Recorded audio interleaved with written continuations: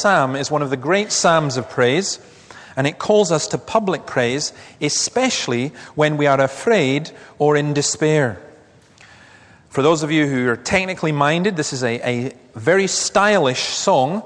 It has 6 stanzas, 1 6-line to begin, then 4 8-line verses, then 1 6-line to end. Stanzas 1 and 6, the first and the last, are the kind of the bread of the sandwich, and they both call us to rejoice in the Lord. And these first 3 verses tell us that we are to praise God. Now, praise just means give thanks. And that's what we're going to do in a moment, where we sing a song that we are praising and giving thanks to God. We're asked to do so in the context of instrumental music and loud acclamation. Shout for joy. There is a place for contemplation. There's a place for quietness. There's a place also for shouting. And there's a place for real joy. It is the response, the right response of those who are right in heart. Now, I'm a Presbyterian, and I'm a Scottish Presbyterian, which gives me a double dose of joy. And it's so deep down, you have to mine for it to get it out. I think there's a false kind of joy, there's a wrong kind of joy, there's a superficiality and all the rest of it. But there has to be times when we sing for joy to God. And we sing a new song, it says.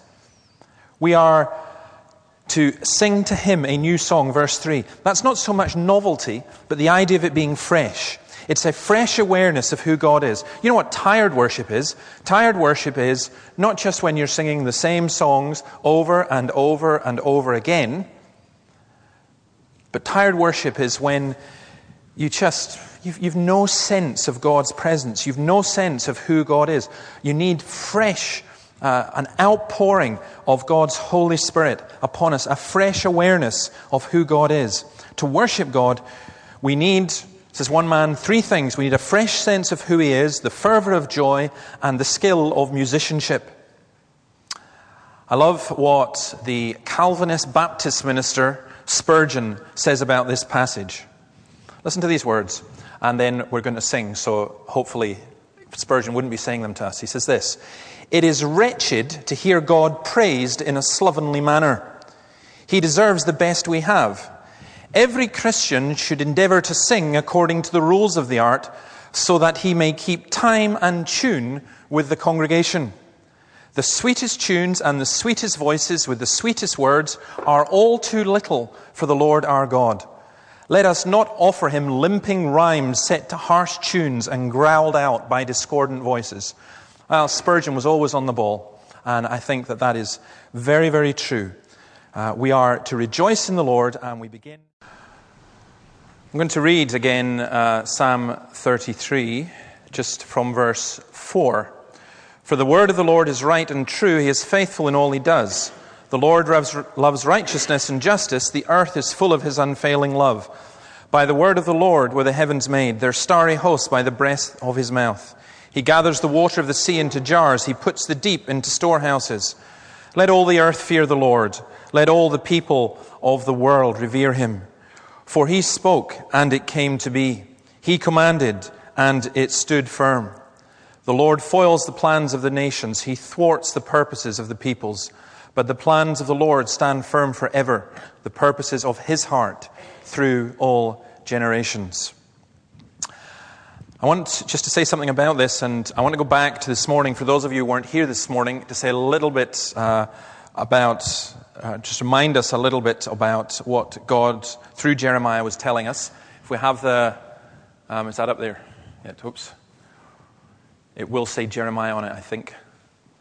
And it's just, some of you asked about the images, and thanks to Al for putting them up there. I didn't see them so clearly with the sunlight in the morning.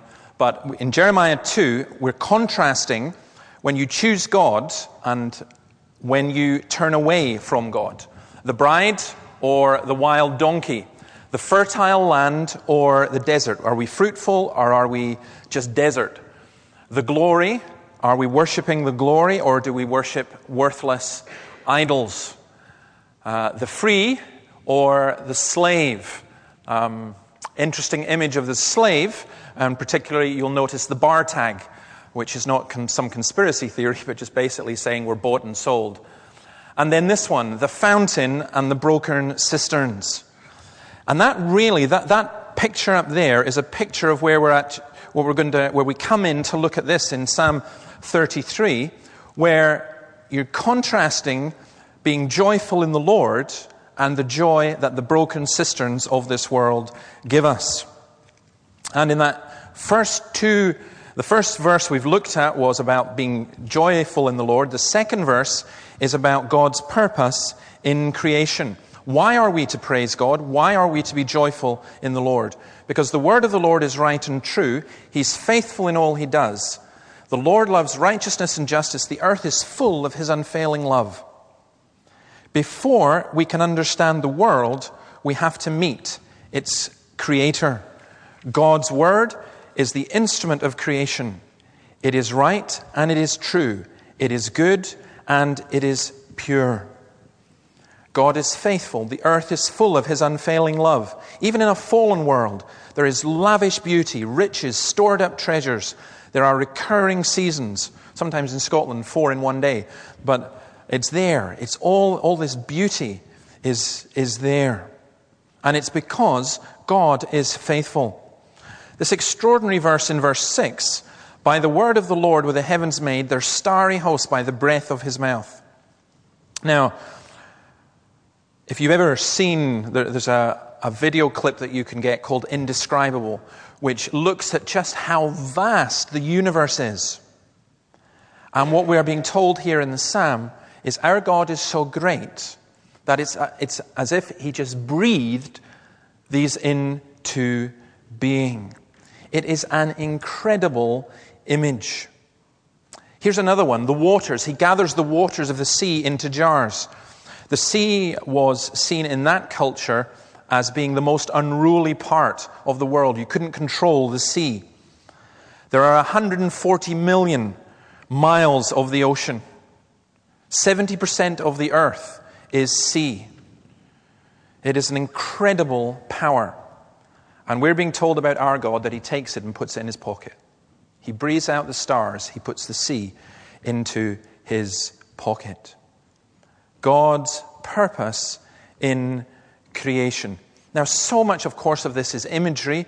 It's not telling us exactly how he did it and so on, but it's saying that our God is not a God who is created out of human imagination. It's not a product of the creation, but he is the creator. And some people will say, but the universe is too big. Or we now understand a lot more about the world. No, you don't. Because long before we had modern scientific discoveries, the Bible was telling us how vast and how great the universe is, and it was saying of the stars, these are but the outer fringe of his power. And it's saying of the seas, he takes it and he puts it in his pocket. It's all his. Verses 8 to 11 speaks about God's purpose in providence. God is more than just the initiator. He is more than just the person who provides all the laws and the physics and the biology and everything. He is the one who is worthy of reverence because it's in him that we live and move and have our being. It's in him that all things hold together. It's because he restrains and because everything has a season and a purpose. Human nations, says the psalmist, they plan. People's purpose. But God foils and thwarts. His plans and purposes can never be broken and can never be stopped. One of the old Puritans said this, there's nothing passed in the lower parliament on earth that has not been decreed in the higher courts in heaven. We worship a God who is worthy of worship because he is the creator and the sustainer of all things. Far too often for us as Christians, our God is too small. Because we cannot comprehend this God, we reduce him to what we can comprehend. And he's a weak and pathetic God. But our God is the fountain of life. Our God is indescribable. And yet, through the words of Scripture, we seek to sing and to describe the indescribable. And we're going to do that just now. Blessed is the nation whose God is the Lord, the people he chose for inheritance. From heaven the Lord looks down and sees all mankind. From his dwelling place he watches all who live on earth. He who forms the hearts of all, who considers everything they do. No king is saved by the size of his army. No warrior escapes by his great strength. A horse is a vain hope for deliverance. Despite all its great strength, it cannot save. But the eyes of the Lord are on those who fear him, on those whose hope is in his unfailing love, to deliver them from death and keep them alive in famine.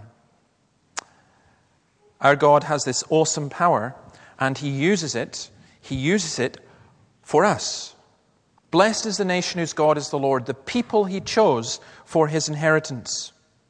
We are poor, we are battered, we are weak.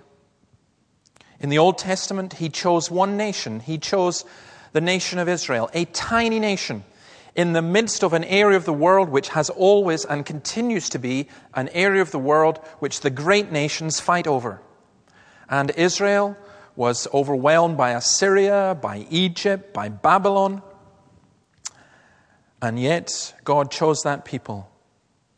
And from that, then all people are surveyed, and all people, in some sense, are blessed. And that's what God has done with us. It's an extraordinary claim to make. But if you are a Christian, if you believe in Jesus Christ, the reason that is the case, as Jesus says, is you did not choose me, but I chose you. And I chose you to go and bear fruit that will last. Why would the God, if this is true, that there's a God for whom the seas can be put in his pocket, there's a God for whom that he breathed out the vast universe, this incredibly all-powerful God, why would he choose someone like you and like me? Because he wants to. Because he forms the hearts of all. He considers everything they do. And it seems strange that we as Christians, or that we as human beings, and sometimes even those of us who are Christians, what we do is we think we can make it on our own. We have our own worldly security. Look at verse 16. No king is saved by the size of his army. No warrior escapes by his great strength. A horse is a vain hope for deliverance. I guess the modern equivalent of that would be either a tank or a BMW or a Maserati or something, is a vain hope for deliverance. What does position, like being a king, that doesn't save us. Prowess, like being a warrior, that doesn't save us. But look at what God provides. His eyes and his love. The eyes of the Lord are on those who fear him. The God who created the whole universe watches over us. And his love. This is not a God who creates and some kind of supercomputer, some kind of powerful machine. I know that people suggest that one day we're going to create machines with emotions. No, we're not. We're going to create machines who replicate emotions that we put in. We may talk about machinery as though we love it. What was the old Queen song? I'm in love with my car, got a feel for my automobile. You're a very sad person if that's true. You get people who say they love their computer or they love their mobile phone, whatever type it is. But we don't. And machines don't love us back. God is not the super machine. God is love. That's what 1 John tells us. The God who is the creator of everything is the God who is love.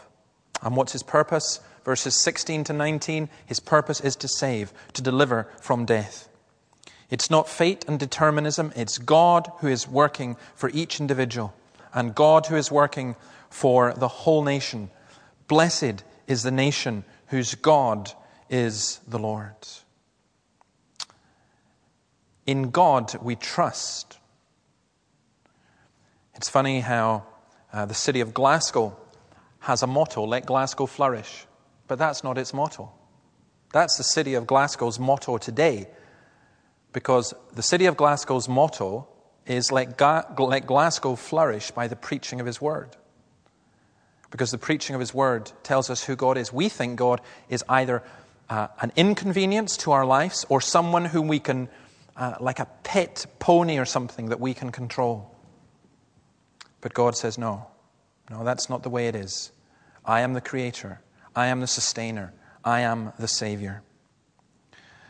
We're going to come in a short while to take communion and take the bread and the wine. And let me explain what that means and what that is. The bread represents the body of Jesus.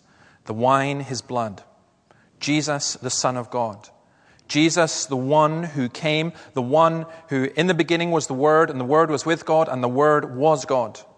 Without him, nothing was made that has been made. So Jesus created the stars. Jesus has the sea in his pocket as well. And the extraordinary thing that we are celebrating this evening is this, is that Jesus came down and as a baby lived on this earth, grew as a boy, became a carpenter, at the age of 30 was baptized, had a ministry of miracles and teaching, at the age of 33 was killed by his own people in the most horrific of deaths, and then in an extraordinary thing, he was raised from the dead and declared with power to be the Son of God. All along, God was coming into his own creation as an embryo, and then a baby, and a boy, and a young man, and a crucified Savior. And when the disciples realized what was happening and who Jesus was and why he died and how he came to rescue us from our own stupid choices, our own evil choices, they remembered what he had told them, and they celebrated regularly when they met together. They celebrated and remembered by sharing bread, which spoke not only of his broken body, but also of his healed body, that is the body of his people, and by taking wine, which reminded them of the cost that the one who flung the stars into space is the one whose hands were nailed to a tree for our sins. I want to issue an invitation to you. It's the invitation of Jesus, where Jesus says, we know about Jesus, you did not choose me, but I chose you, where Jesus tells us to come to him and to sit at his table. Now, when we talk about communion, I think it's a big mistake when people think, oh, well, just by taking the communion you become a Christian. No, you don't. And if you're not a Christian, and if you haven't come to Jesus, you shouldn't take the communion. When the bread and wine is passed around, you don't know what you're doing, you're not sure about this yet, you're not a Christian yet, then pass it on, but pass it on with a prayer which says, Lord, come into my life and don't let this be, let this be the last time that I'm not able to take communion. But there is an invitation that we do have to come to Christ and to know Christ and to give our lives to Christ. Libben was talking, and what's the difference between a traditional religious sect or a modern contemporary sect? It's about, I tell you what the difference is in all of it. It's just simply Christ. You see, I liked the description that Libben gave of the young men in the CU who were passionate about Jesus and who cared about people, but who had enough security in their faith in Christ that they were not trying to compel people or force people, but were prepared to listen and to answer questions and to consider and to think, and not to think that they knew all the answers. They knew Jesus Christ. And that's, in a sense, all that we need to know, because from him comes everything else. If you're not a Christian, that's what you need to do to come to Christ. If you are a Christian, this is what the Lord says. I know that some people found this morning quite hard. You ain't seen nothing yet as we're going through Jeremiah, because, yeah, it is hard, but not hard in a bad way. It's hard in this sense. Imagine you're in a relationship with somebody and the two of you never talk. Then your relationship's in trouble. Or you're in a relationship with somebody and you talk, but you tell lies. Then your relationship's in trouble. Or you're in a relationship with somebody and you talk and you tell the truth, but you do it to wound and to hurt, then your relationship is in trouble. God does none of those things. He does the fourth. The fourth is when you talk, and what is said may go very deep and hurt, but it's done for love. Those whom I love, says Jesus, I rebuke and discipline. So be earnest and repent. Here I am. I stand at the door and knock. If anyone hears my voice and opens the door, I will come in and eat with him and he with me. Jesus says, come and sit at my table. I'm talking to those of you who believe and who trust in Jesus and who are Christians. And you are weak and you are tired and you are struggling and you are hurt and you are confused and you're not sure where a whole range of things are going or what is happening. And Jesus says, I know.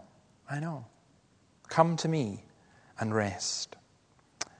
Now we will take communion in a moment, but I want to sing again and to sing that song of Boner's, Horatius Boner's. I heard the voice of Jesus say, come unto me and rest. And as we sing this, we will stand and sing it, but we'll sing it prayerfully and just think of what the words are saying. It is a beautiful thing to be invited by the Creator and Sustainer and Savior of the whole world to come to Him.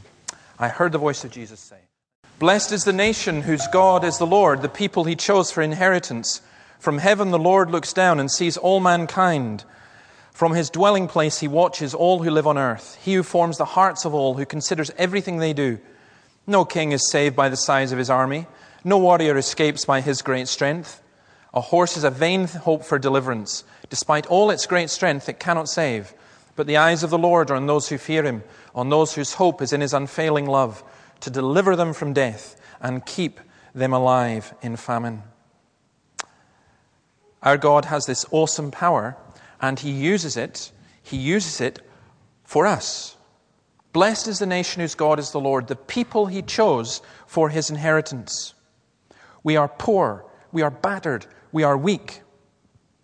In the Old Testament, He chose one nation. He chose the nation of Israel, a tiny nation in the midst of an area of the world which has always and continues to be an area of the world which the great nations fight over.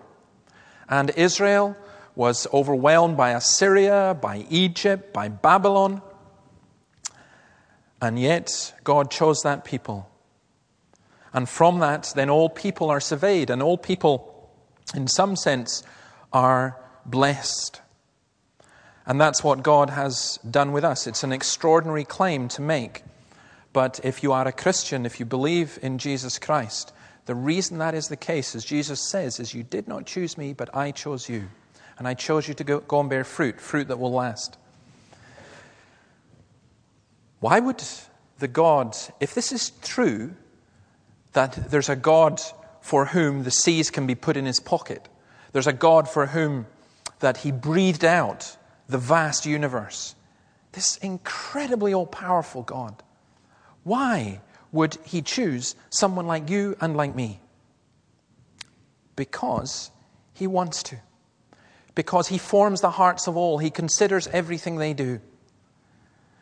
And it seems strange that we as Christians, or that we as human beings, and sometimes even those of us who are Christians, what we do is we think we can make it on our own. We have our own worldly security. Look at verse 16. No king is saved by the size of his army. No warrior escapes by his great strength. A horse is a vain hope for deliverance. I guess the modern equivalent of that would be either a tank or a BMW or a Maserati or something, is a vain hope for deliverance. What does position, like being a king, that doesn't save us. Prowess, like being a warrior, that doesn't save us. But look at what God provides. His eyes and His love. The eyes of the Lord are on those who fear Him. The God who created the whole universe watches over us. And His love. This is not a God who creates and some kind of supercomputer, some kind of powerful machine. I know that people suggest that one day we're going to create machines with emotions. No, we're not. We're going to create machines who replicate emotions that we put in. We may talk about machinery as though we love it, What was the old Queen song? I'm in love with my car, got a feel for my automobile. You're a very sad person if that's true. You get people who say they love their computer or they love their mobile phone, whatever type it is. But we don't. And machines don't love us back. God is not the super machine. God is love. That's what 1 John tells us.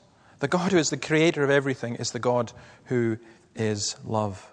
And what's his purpose? Verses 16 to 19, his purpose is to save, to deliver from death. It's not fate and determinism, it's God who is working for each individual and God who is working for the whole nation. Blessed is the nation whose God is the Lord. In God we trust. It's funny how the city of Glasgow has a motto, let Glasgow flourish. But that's not its motto. That's the city of Glasgow's motto today. Because the city of Glasgow's motto is let Glasgow flourish by the preaching of his word. Because the preaching of his word tells us who God is. We think God is either an inconvenience to our lives or someone whom we can, like a pet pony or something that we can control. But God says, no, that's not the way it is. I am the creator. I am the sustainer.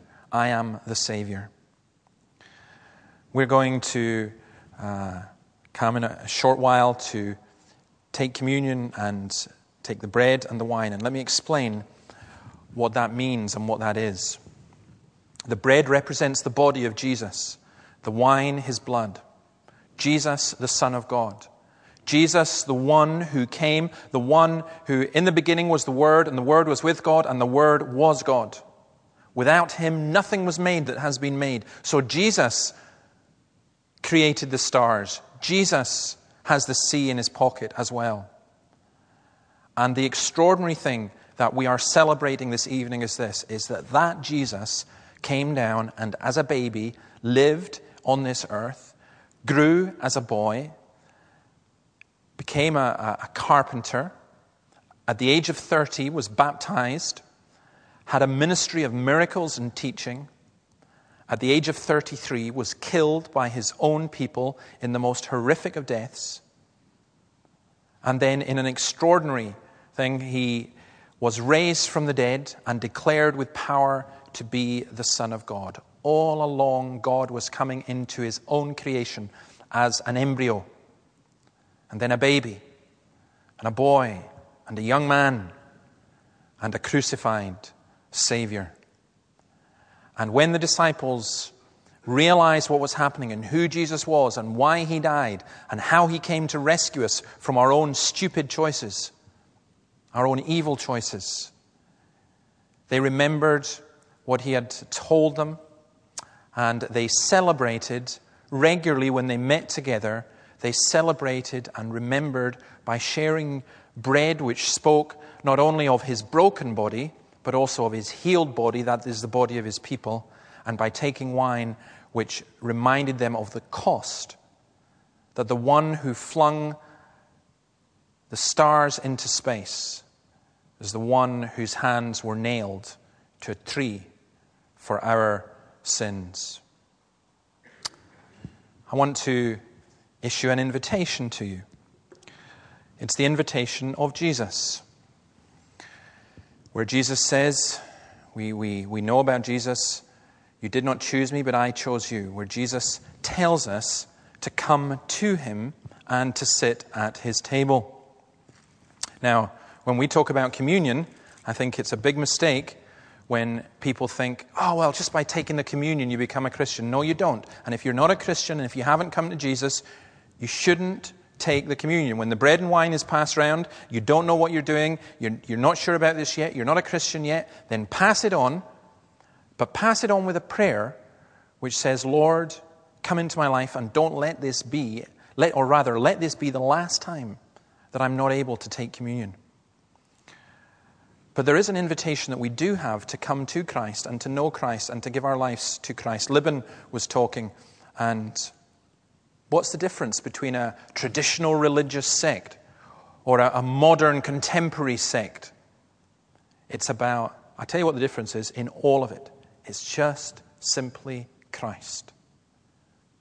You see, I liked the description that Libban gave of the young men in the CU who were passionate about Jesus and who cared about people, but who had enough security in their faith in Christ that they were not trying to compel people or force people, but were prepared to listen and to answer questions and to consider and to think, and not to think that they knew all the answers. They knew Jesus Christ. And that's, in a sense, all that we need to know, because from him comes everything else. If you're not a Christian, that's what you need to do to come to Christ. If you are a Christian, this is what the Lord says. I know that some people found this morning quite hard. You ain't seen nothing yet as we're going through Jeremiah, because, yeah, it is hard, but not hard in a bad way. It's hard in this sense. Imagine you're in a relationship with somebody and the two of you never talk. Then your relationship's in trouble. Or you're in a relationship with somebody and you talk, but you tell lies. Then your relationship's in trouble. Or you're in a relationship with somebody and you talk and you tell the truth, but you do it to wound and to hurt. Then your relationship is in trouble. God does none of those things. He does the fourth. The fourth is when you talk, and what is said may go very deep and hurt, but it's done for love. Those whom I love, says Jesus, I rebuke and discipline. So be earnest and repent. Here I am. I stand at the door and knock. If anyone hears my voice and opens the door, I will come in and eat with him and he with me. Jesus says, come and sit at my table. I'm talking to those of you who believe and who trust in Jesus and who are Christians. And you are weak, and you are tired, and you are struggling, and you are hurt, and you are confused, and you're not sure where a whole range of things are going or what is happening. And Jesus says, I know. Come to me and rest. Now we will take communion in a moment, but I want to sing again, and to sing that song of Boners, Horatius Boners. I heard the voice of Jesus say, come unto me and rest. And as we sing this, we will stand and sing it, but we'll sing it prayerfully and just think of what the words are saying. It is a beautiful thing to be invited by the Creator and Sustainer and Savior of the whole world to come to him. I heard the voice of Jesus say. Verses 20 to 22, just the last one. Let me just say something about them before we finish by singing in Psalm 24. We wait in hope for the Lord. He is our help and our shield. In him our hearts rejoice, for we trust in his holy name. May your unfailing love rest upon us, O Lord, even as we put our hope in you. Our position is one of hope. Not just final hope, but hope that God is our strength and our shield right now in every circumstance. He is our shelter from the storm. Our position is one of joyful trust. The joyful heart is one that trusts on what the Lord has revealed about himself, his name and his character, whereby he can never deny himself. You need to keep reminding yourself about who God is. Not what the devil says he is, not what you fear he might be, but what his word, who he says he is. And that brings a joyful trust. And then thirdly, there's just the dependency of prayer. May your unfailing love rest upon us, O Lord, even as we put our hope in you. To pray that God's love would rest upon us embraces all our needs in one petition. God's absolute power and God's unconditional love. May the love of the Lord our God be upon us. And it will be. We're going to finish by singing Psalm 24. The usual psalm we sing very often anyway at the end of a communion. And just as we sang at the beginning of the communion, the invitation that Jesus gives to us, now we sing about a different kind of invite, a different kind of rest, where entrance, where the gates of our hearts, the gates of the temple in Jerusalem, the gates of the heavens, which are created to praise the Lord, that they be opened to acclaim and to glorify Jesus Christ. And we began by saying that we are to sing joyfully to the Lord, and we'll finish by doing that because the Lord Jesus is the one who is worthy of our praise. Psalm 20.